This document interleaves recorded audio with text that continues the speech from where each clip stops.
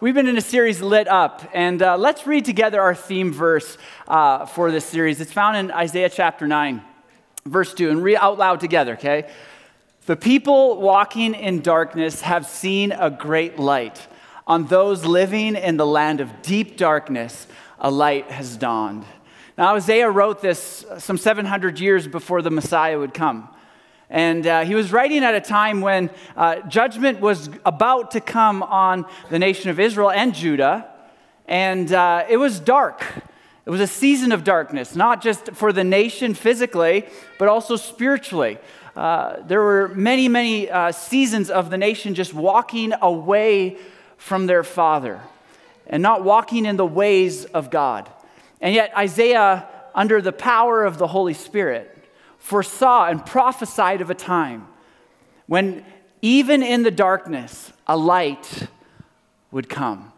And as we saw last week, if you missed last week, you can go online and listen again, or listen for the first time. But we saw that even as the nation was stumbling in darkness, God never left them in the dark, did he? That there was always the shadow of his light. And shadows prove that there is light, because without light, there can be no shadows. And as they walked in the shadows, there was still light.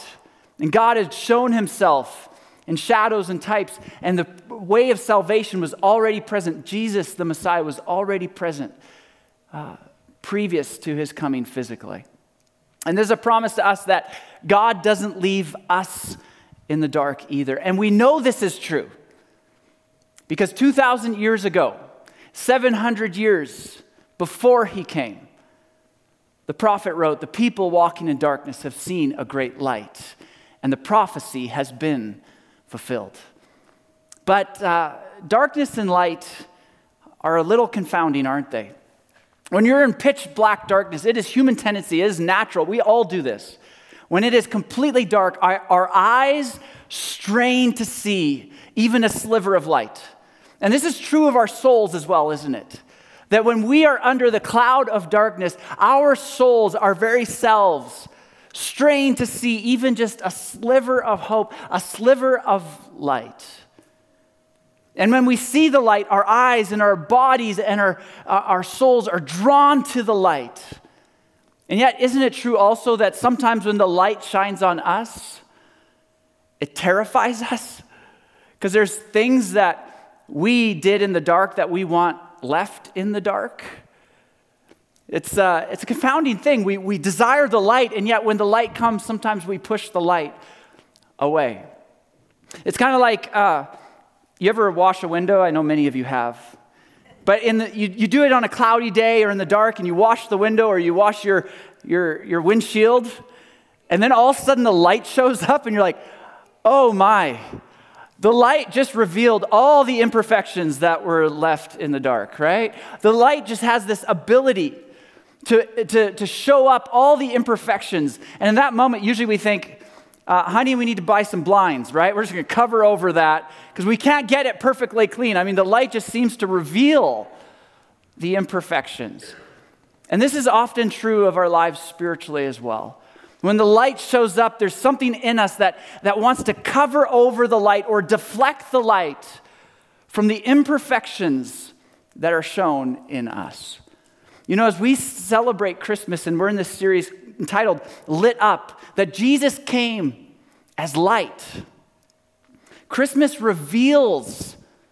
brings revelation to light. And what we're going to see today is, what is it that the revelation revealed? What is it that the light revealed? And then what would it look for us in light of the light to not deflect, to not cover over, but to actually embrace the light as it has come? So let's start with, what is it that the Christmas story reveals?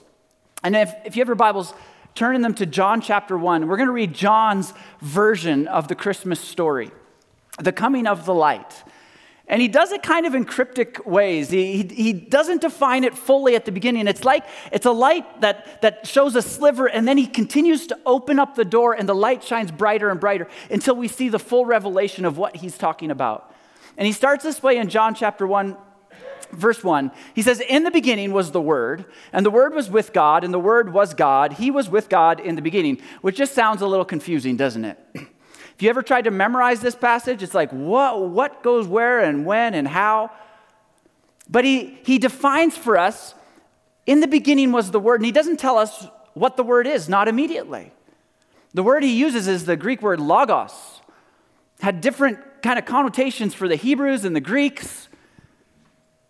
So he says, in the beginning. So what we know about the Word was there from the beginning. And then he reveals a little bit more, and the Word was with God. The Word, whatever or whoever it is, was in close relationship with Father God. And then he reveals a little bit more, and, oh, by the way, the Word was God. So was he God or was he in relationship with God? And John would say yes. He was in closest relationship with the Father, distinct from the Father, yet equivalent with the Father. He was God. And then he says, and he reveals a little bit more, he was with God in the beginning. And here we see something about the Word. The Logos was not a thing. The Logos is a person. And he continues to reveal more and more. He says this, and this is so interesting. And for many years, I just thought this was an add-on. But it's so significant. He says, through him, again, a person, all things were made. And then just to make sure that we don't mess it up, he says it in the negative. Without him, nothing was made that has been made. And at first I was like, why would he say it in so many different ways? And here's what I think he's getting at. Through him, through the Word, the Logos, all things were made, which means he is the creator. But then just to make sure that we don't mess anything up, he says, without him, apart from him, nothing was made that has been made, which means anything and everything that's ever been created was created through him, which means he was not created.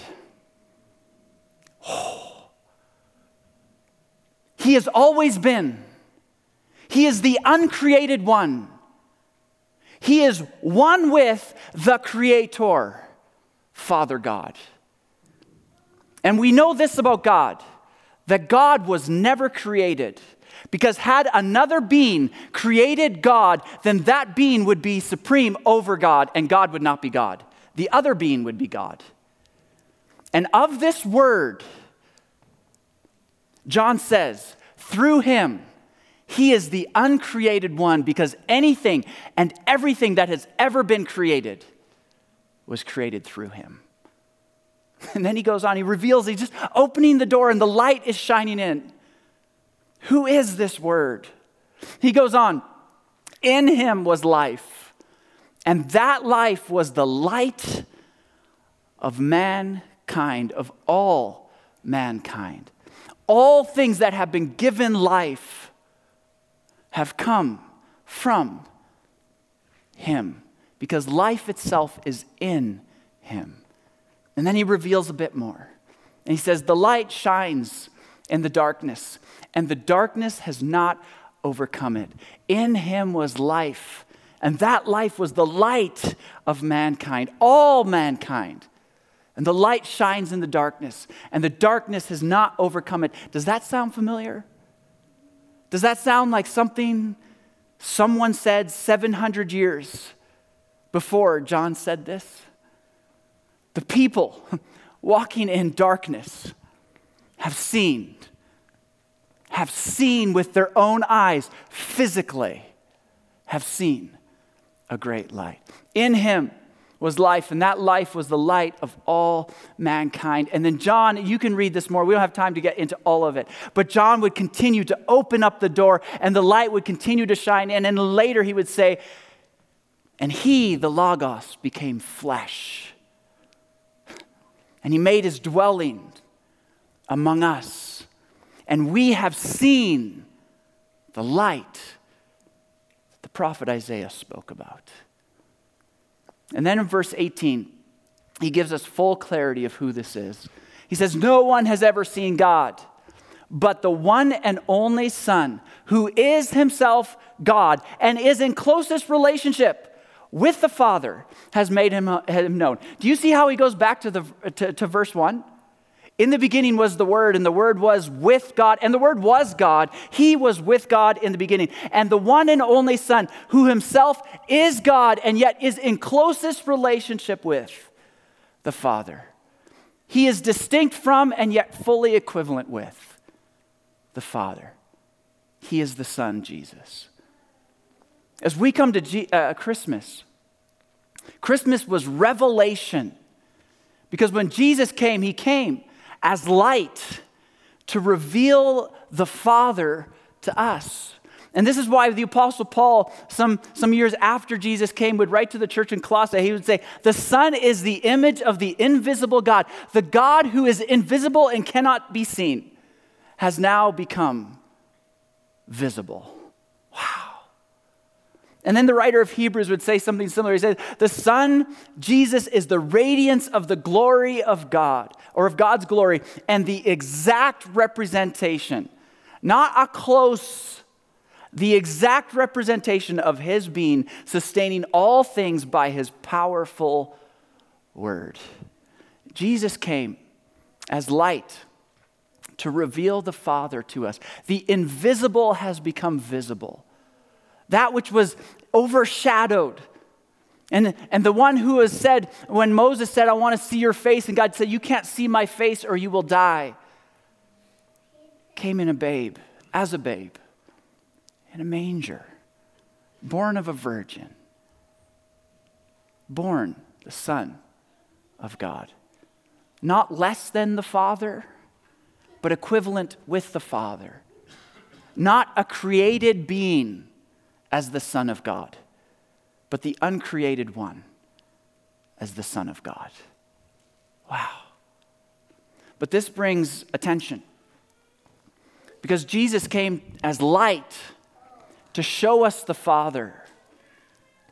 But when we come in contact with the light, that light also reveals something of us, doesn't it? And we see this play out in the most famous disciple Jesus had. His name is Peter. And Peter, before he was a disciple of Jesus, was a fisherman. And Luke chapter 5 tells us that as Simon Peter was sitting on the seashore, Jesus was teaching a large crowd, and Peter was listening in, part of the crowd, as he's cleaning his nets. And along the way, Jesus says to Peter, Peter, can I stand in your boat, put out a little way so I can teach the people? There's so many of them. My voice will carry better, probably, this is why, carry better over the water. And so Peter says, sure, you can use my boat, it's here. And he keeps cleaning his nets and he's listening in with the crowd. And then after Jesus is done teaching, Jesus comes to Peter and says, Peter, why don't you put out and go fishing? And Peter pushes back at first. He says, no. We just fished all night. I just pulled an all-nighter. I've been cleaning my nets. They're pretty close to clean. If I go out fishing now, I'm going to have to clean my nets again. I won't get my afternoon siesta. And nobody fishes in the middle of the day. This is a bad idea. But then he says, but because you say so, you know what? Let's give it a shot. You know, he's kind of a wild child. You know this about Peter, right? He's like, let's try something fun. So he does. And a miracle happens. And not only does Peter catch enough fish to fill his own boat, it's enough fish to fill his own boat and his friend's boat. It is more fish than they could have ever imagined catching in the middle of the day after they just spent all night not catching a thing. And when Simon Peter saw this, he fell at Jesus' knees and he said, go away from me, Lord, I am a sinful man. In that moment, the light went on in Peter's mind and two things were revealed to him. The first light that went on was, you're not just a rabbi, are you? People call you teacher, miracle worker. But you are more than a rabbi, you're more than a teacher, you're more than a miracle worker. In fact, earlier in the story, he had used the word master, and then he says, no, you're not even just a master, you're more than that. You are Lord. And the moment the light went on that said, you are Lord, another light went on. Oh shoot, I'm in the presence of the Lord. And suddenly what became clear to him? I don't deserve I have no right to stand in this place. And what was revealed to him as well, in the light of Jesus, the uncreated one, the one through whom all things were made, as that begins to be revealed to him, he says, Lord, I am a sinful man. You should leave me. And here is the beauty of what happens next. Jesus doesn't say, no, don't worry about it. You're not as bad as you think.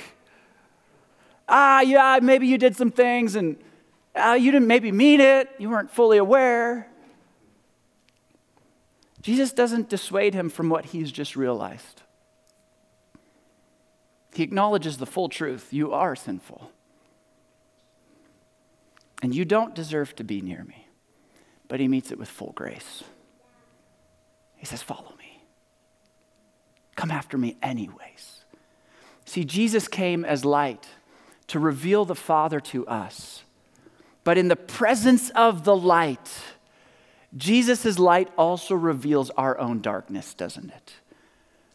And although we long for it, and we strain for, and we chase the light, sometimes when we get to the light, we say, whoa, I don't want the light, it terrifies me. But here is the beauty of what Jesus has done. As the babe come in a manger, he not only reveals our darkness, he transforms it to his light. This is his full truth coming in contact with his full grace for you and for me.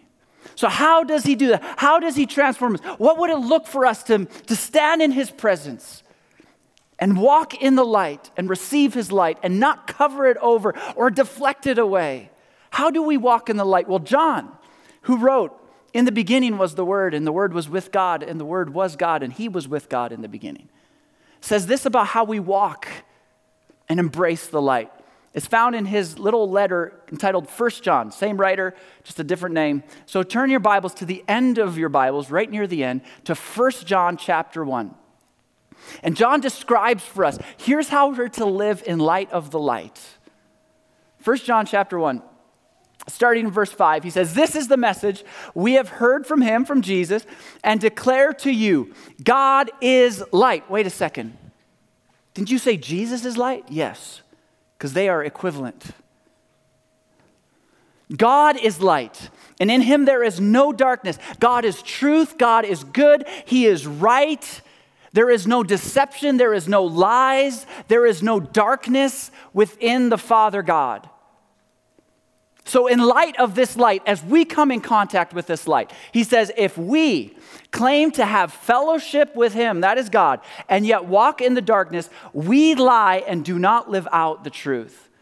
We are liars if we claim to say, I have fellowship with God, and yet do not walk in the light. If we continue in darkness, yet claim with our mouth that we're in the light, we're liars. And the reason is this, spiritually speaking, John is saying that darkness and light cannot coexist together at the same time. It is not possible. This is actually true physically. I actually I found some darkness at home and I put it in my box. I'm going to show you my darkness because I boxed it up. I found it at home. It's awesome. So just take a look here. Wait, where'd it go? I was sure it was in there when I left home. But here's the thing, and you know this is silly. You cannot shed light on darkness and the darkness remain. Darkness and light cannot coexist at the same time. Light will always push out darkness. And so if we claim to be in the presence and have fellowship, be in close proximity with the Father, and yet walk in darkness, then we must not be in close proximity with the Father. Because the Father always pushes the darkness away. The light always pushes the darkness away. And so he says, this is how light and dark works. And then he goes on and says, but if we walk in the light in fellowship with the Father, as he is in the light, because he is light, then we have fellowship. And this is the interesting thing. He doesn't say fellowship with the Father. Of course we do. But there's another fellowship that takes place. Then we have fellowship with one another, with others who are also in the light. Why? How? Here's why. And the blood of Jesus, his Son, purifies us from all sin. It is only by the blood of Jesus, who purifies us from sin, that our darkness is removed and we stand in the light. Jesus reveals our darkness, but he doesn't just reveal it. If we embrace his light, he will transform our darkness into light. So what do we do with our darkness? And how do we receive that light? John's like, I'm glad you asked. Here's how. If we claim to be without sin, we deceive ourselves and the truth is not in us. In essence, he says, all of us have sinned. In fact, maybe the greatest deception in this world is to think, I am not sinful. The greatest deception of this world is to think, I don't have darkness in my life. Because if you don't believe and you do not realize the darkness in your own life, you will never receive the light that is coming. You have no need for it. But if we claim to be without sin and we have all sinned, then we are liars to ourselves. We deceive ourselves. So what do we do with the sin? How do we approach our own sin and allow the light to cleanse it? Here's what he says. But if we confess our sins, he is faithful and just and will forgive us our sins and purify us from all unrighteousness. It turns out that walking in the light starts not with perfection. It starts with confession. And this is where I think many of us as humans, including those of faith and those of not faith yet, we get this wrong. Because we have this hunch, and I think it's true. God is powerful. He is. And we have this hunch, and it's true. God is holy and good. And it's true. And we have this hunch. If I was to get into his presence, I wouldn't belong there. And it's true because of my own sin. But then we get it wrong because we do this. I must cover over my sin so that I belong with the Father. I must deflect the light that is exposing my darkness so that I can be in the presence of my Father. And we think, maybe I have to be perfect like my Heavenly Father is perfect so that I can be in his presence. And we do all these things to cover over, and we become hypocrites. And rather than the light and embracing the light, we push the light away. And John tells us the way we receive the light, the way we walk in the light is to receive it, even as it exposes us. And we receive the light as sinners. We are all sinful. We receive it through confession. It's why Jesus, in his prayer that he taught his disciples, built in confession. It's already there so that we would be those who receive the light. John continues. He continues to just open us up. If we claim we have not sinned, we make him out to be a liar, and his word is not in us. And this is just interesting. So before he called us liars if we claim not to be with sin. Now he says if you claim not to be with sin, you're actually calling God a liar as well. Because God has already said in his word through the Apostle Paul, for all have sinned. There is darkness in each of us. What are we to do? Embrace the light. So if I embrace the light and I confess my sin, how is it that he transforms it from darkness to light? And John's like, I'm glad you asked. Let me show you. My dear children, I write this to you so that you will not sin. The goal is perfection. The goal is to live without sin. But he knows we're going to sin. So here's what God does with our sin as we confess it. But if anybody does sin, we have an advocate with the Father, Jesus Christ, the righteous one. Every time we sin, as we confess it to Jesus, we have an advocate who takes our sin to the Father on our behalf and says, I've already paid for that. I can transform that to light. Here's how. Because he is the atoning sacrifice for our sins. And not only for ours, but also for the sins of the whole world. He is the one that takes our sins and he pays for it and he atones for it so that our darkness can be changed in his light, to his light. You know, it's interesting, this past week we had seniors brunch, and I think it was one of the ladies came in, and she was looking at our decorations, and we have a little decoration stand on your way in. I don't know if you noticed it. And she said, I've never seen a Christmas decoration like this. I just want to say thanks to those who did our decorating. But there's a manger, and it's the Christmas scene, but behind the manger is the cross. And it tied Easter and Christmas together, which they are always meant to be tied together. Because when God came as light in the form of Jesus, he came not just to reveal who the Father is and what our darkness is actually like. He came to transform us into the image of the one he loves. John continues, after we have had our sins atoned for, we know that we have come to know him if we keep his commands. Whoever says, I know him, but does not do what he commands is a liar, and the truth is not in that person. John really likes that talk, doesn't he? He does that a lot. But if anyone obeys his word, love for God is truly made complete in them. This is how we know we are in him. Whoever claims to live in him must live as Jesus did. As our darkness is transformed to light, it shows up in our fruit. That's in essence what John is saying. That it starts to show up in our lives. Our lives begin to be formed into the image of Christ. And he makes this little statement, but if anyone obeys his word, love for God is truly made complete in them. And your translation might be different. It's hard to translate this little Greek phrase into English. One translation, this one says, our love for God is made complete in our obedience. That we show our love, the idea is this, that we show our love for God through our obedience. This is what Jesus said in John, I think it's 14. If you love me, you'll obey my commands. You will show your love by your obedience. But another translation, and maybe yours says this, is that God's love is made complete in us. And I think this is true as well. That as we live in obedience to Jesus, our experience of his love becomes complete. We experience it in a fuller way as we live in obedience to him. So you see, Jesus came as light to reveal the Father to us. And Jesus' light also reveals our darkness, but he transforms it into his light.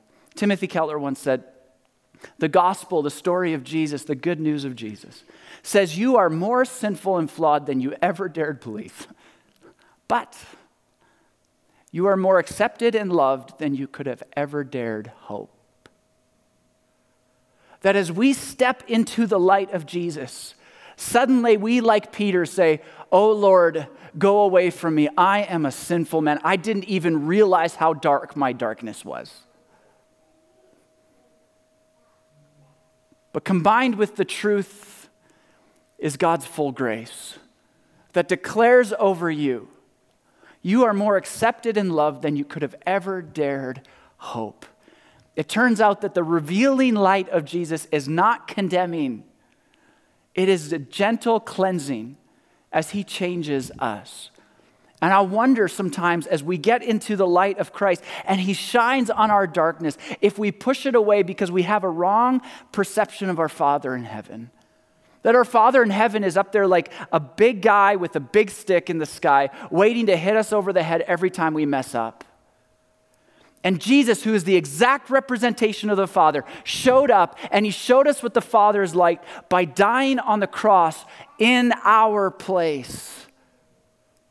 And he does not come to condemn. In fact, Romans 8:1 says, there is now no condemnation for those who are in Christ. When you embrace the light of Jesus and you confess your sin before him, there is no condemnation. God doesn't condemn you. But here's what I think we often think. God must be kind of like me. And I condemn me. And I hate me for some of the things that I have done. And we think God must be like me. And I want to tell you, God is nothing like you. And he's nothing like me. He is so much better. And he comes in all of his power. And he offers you grace, a gift you did not earn or deserve. Jesus came as light to reveal the Father to us, a good Father who comes with kindness, revealing light to our darkness, but not only revealing our darkness, cleansing us. I hope this Christmas that if there's things in your life that you are still hiding from your Father in heaven, there are parts of your life, and often sin is like onions because onions are sinful, but there's parts of your life that as you unlayer the onion, it's true, Josh, don't shake your head, it's true. As the onion is, God shows his light shines deeper, and it shines deeper, and it shines deeper. And as the light reveals darkness, and maybe there's a tough area of your life that you've just never opened up to confession to your Father in heaven, that this Christmas you would see in every light in your house and every light on the street that Jesus came as light, but it's a kind light. And you can embrace your soul to the light and walk in the light because he's already forgiven and cleansed your darkness. Let's pray together. Father, I thank you for your word. I thank you for your word that 700 years before the light came in its fullness, you already declared that the people walking in darkness have seen a great light. Those living in a land of deep darkness, the light has dawned. And Father, I pray for us as we, in our human nature, are in deep darkness, that the light would dawn in each of us, that we would receive the babe in a manger who came to die on a cross for our sin, the uncreated one who shows us the love of our Father in heaven. May we be those who receive your love, receive your life, and receive your light. We pray this in your name, Jesus. Amen. Thanks so much for joining us today. We trust you have been encouraged and challenged in your faith journey. If you're desiring prayer, want more information on our church, want to partner with us, or be involved in any way, please go to our website at mountoliveefc.com. We'll see you next time.